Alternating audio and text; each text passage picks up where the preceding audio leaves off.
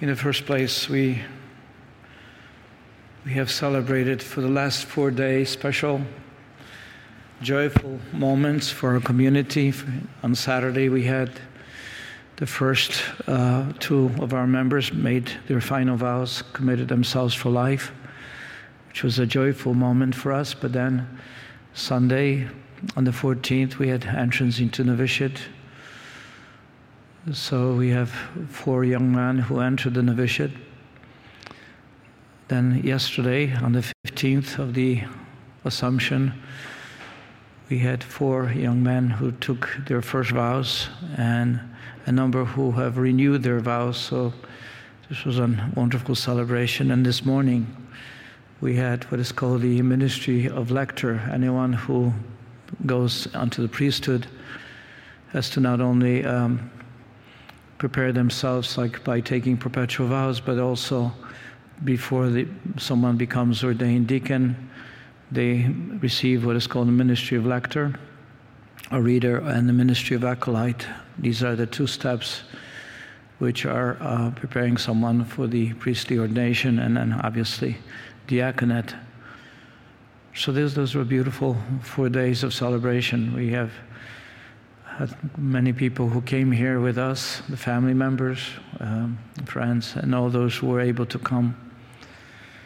And that is one exceptional type of experience that we as a community members experience, because we see how gracious God is, because He's sending us people and we're trying to help them along the way so they could be ministers of Christ, that they may be able to proclaim Him, to be the preachers and teachers and guides, but above all to be those who offer the sacrifice, the Eucharist, who hear confessions, anoint, all those things which are so important for people of God, because this is how God enters our hearts. This is how God offers His special grace, so He may transform us, that He may make us more and more like Christ, until one day we shall share the joys of heaven. But today's readings are kind of interesting. If you were to look at the reading from Ezekiel, the word of the Lord came to me, Son of man, say to the prince of Tyre. Ezekiel, as many of the prophets themselves, would speak of the oracle, which means the word of God, as it dealt with other nations. And in one of the nations, there were 7 altogether, they received a word of condemnation. And among them was the king of Tyre, kingdom of Tyre. Sometimes we hear Tyre and Sidon put together. Tyre was a small place, an island, and yet of Lebanon, but they were into a big trade, and so they became quite rich. Their contacts were all the Mediterranean country, including Spain. So there's a lot of business going on, and they were quite wealthy, quite well-to-do. But as the Lord spoke to them, and especially to the prince, or the king of Tyre, was filled how great he is. Obviously, he took pride in the great business that he had. But it wasn't just a pride of doing something well, but he considered himself to be God. You know, as some of even Roman emperors considered themselves to be God and wanted to have incense burned on their behalf, and they were executing additional type of things which was not belong to them. They replaced themselves. They replaced God with themselves. And so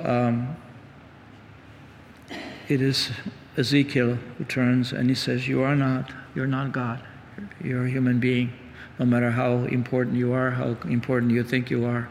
But ultimately, you are to offer worship to God.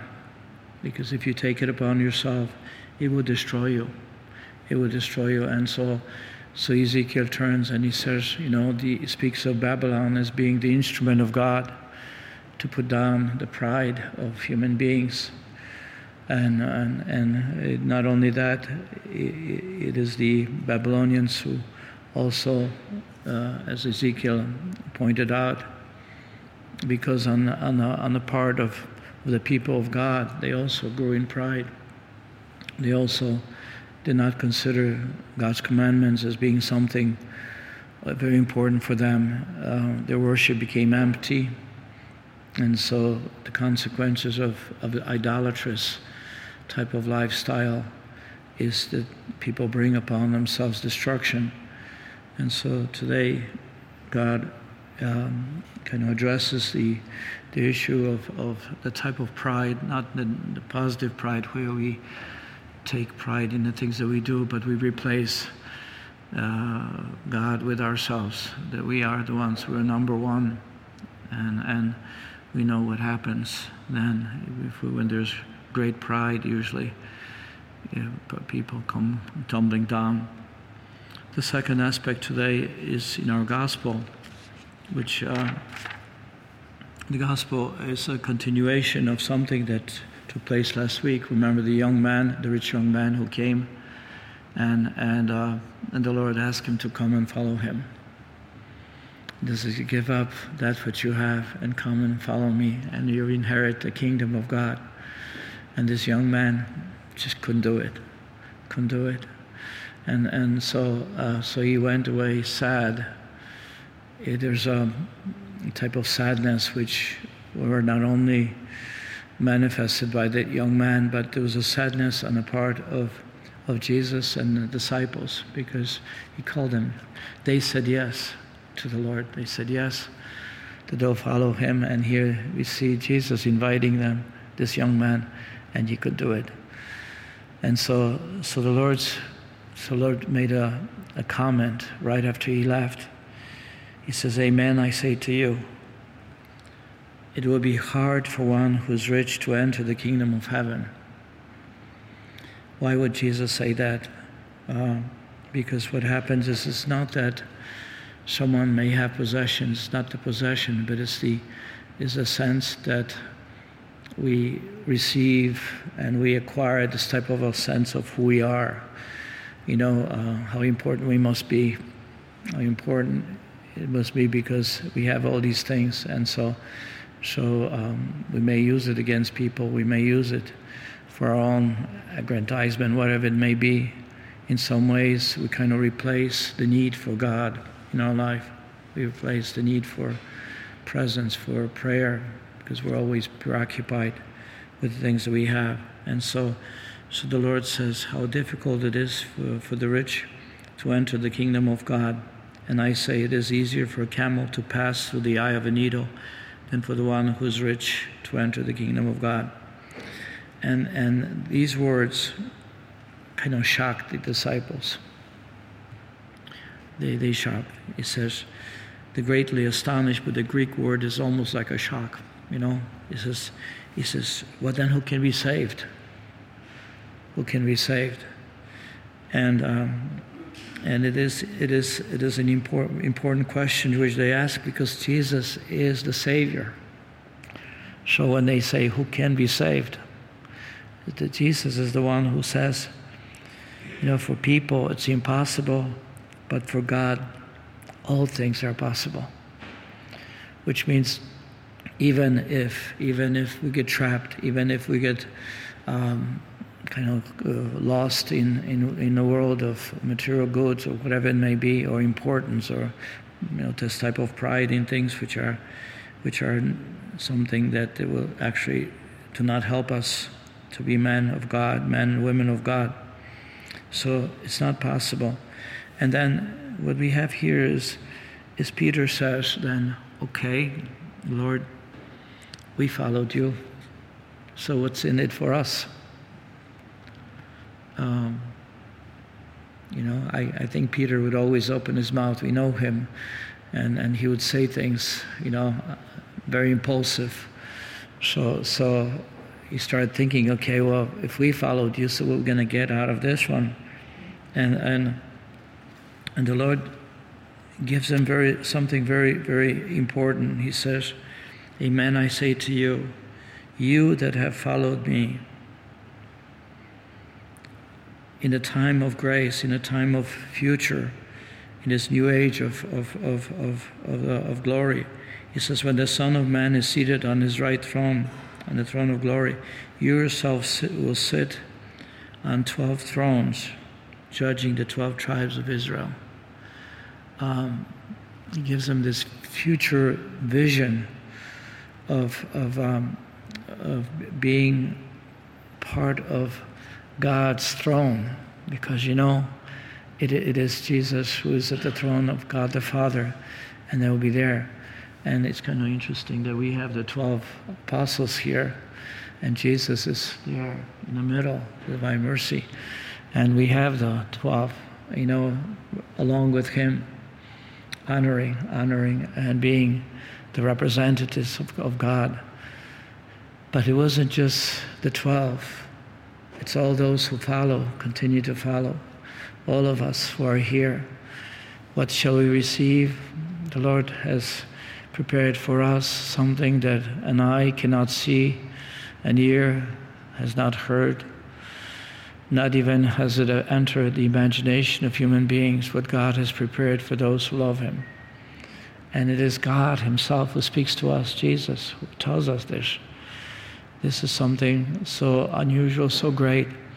But as we reflect, and the Lord's word, he says, those who have given up houses and brothers or sisters or father or mother or children or lands for my sake, for the sake of my name, will receive 100 times more of everything. And here, what is the Lord preparing for us? He wants us to be godlike. He wants us to share the glory that belongs to God. He wants to divinize us. He wants us to give us something that we don't have, we can't grasp, we can understand. And for those who trade the material goods, or even, a type of a relationship with a family, those who trade, God doesn't take anything away from us. He raises us to a higher level so that the gifts that we have, the riches that we have, the material goods that we have, those can be used for others, can be to help assist others, that can be transformed into being sources of grace for many, sources of inner happiness.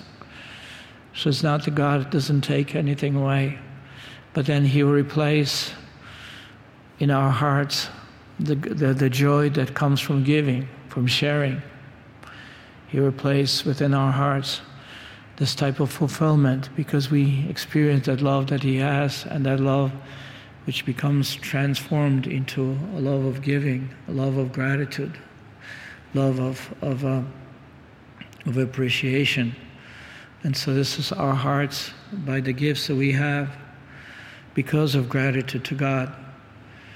It ennobles us, it raises us to a higher level. Because then we, not only by gratitude, we acknowledge God as God. We honor him, we worship him, we wish to give him everything that we have. But he takes those things that he has given us and transforms them into beautiful spiritual gifts. Because ultimately, those who focus only on the idols of their life, they're empty. How many people who seem to have everything and they're also addicted to drugs? They can't get out. They don't have the happiness. Why?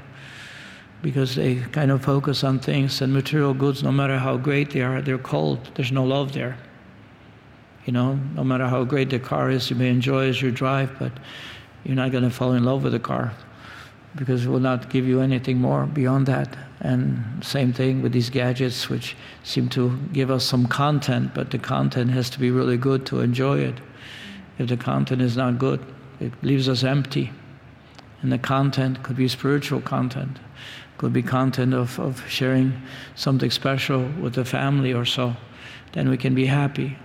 But if it's just anything that goes, doesn't do anything, makes us feeling cheap. Why did I waste so much time on things which didn't really do anything for me? And so it is this turning to God, turning to him, allowing him to be God within us, for us, and allowing His grace, His love, enrich us. It transforms everything we do. And this is why you would show up here, drive the distance, who knows how far, some of you. Why would you want to come? Why would you want to be here? Because we wish to honor the Lord. We wish to hear His word. We wish to receive Him in the Eucharist. We wish to be encouraged and consoled, no matter what we are, where we are, in wherever we are in our life. We wish to receive healing and forgiveness. We wish to know that the Lord loves us because He does. That's why this whole message of mercy is about God's love being so great that there's nothing we have done in our life that God will not take us home, take us back, restore our dignity as the sons and daughters of God. We know the prodigal father who welcomes his prodigal son. This is what the Lord is, and this is why the good news of the gospel is a good news that God is God who loves and will not stop loving us, no matter what we have done.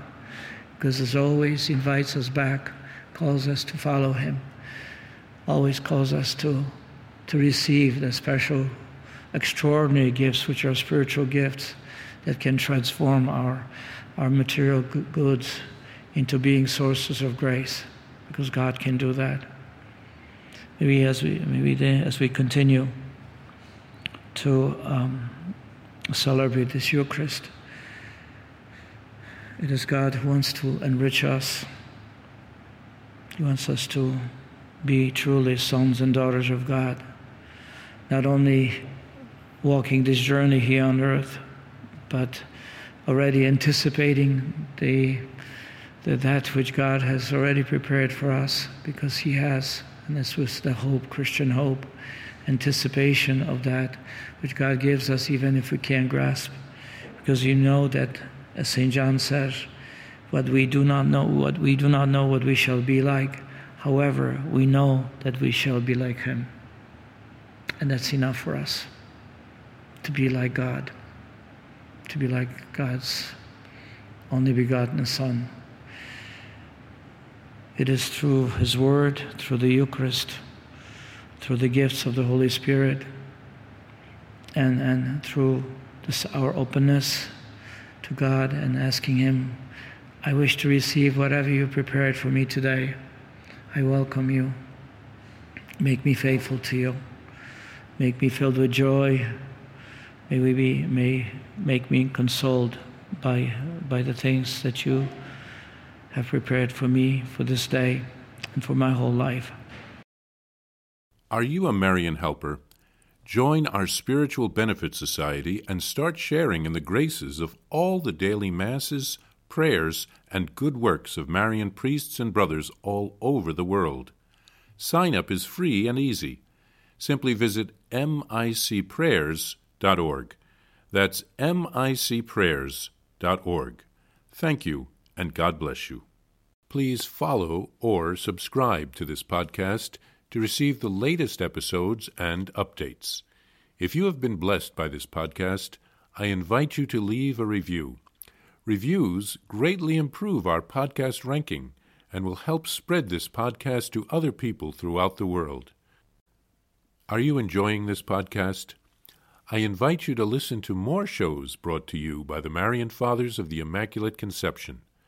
Join us daily for enriching spiritual content, which will help you on your journey with Jesus Christ. Simply visit DivineMercyPlus.org for a complete list of our shows. That's DivineMercyPlus.org. Are you a Marian helper? Join our Spiritual Benefit Society and start sharing in the graces of all the daily masses, prayers, and good works of Marian priests and brothers all over the world. Sign up is free and easy. Simply visit micprayers.org. That's micprayers.org. Thank you, and God bless you.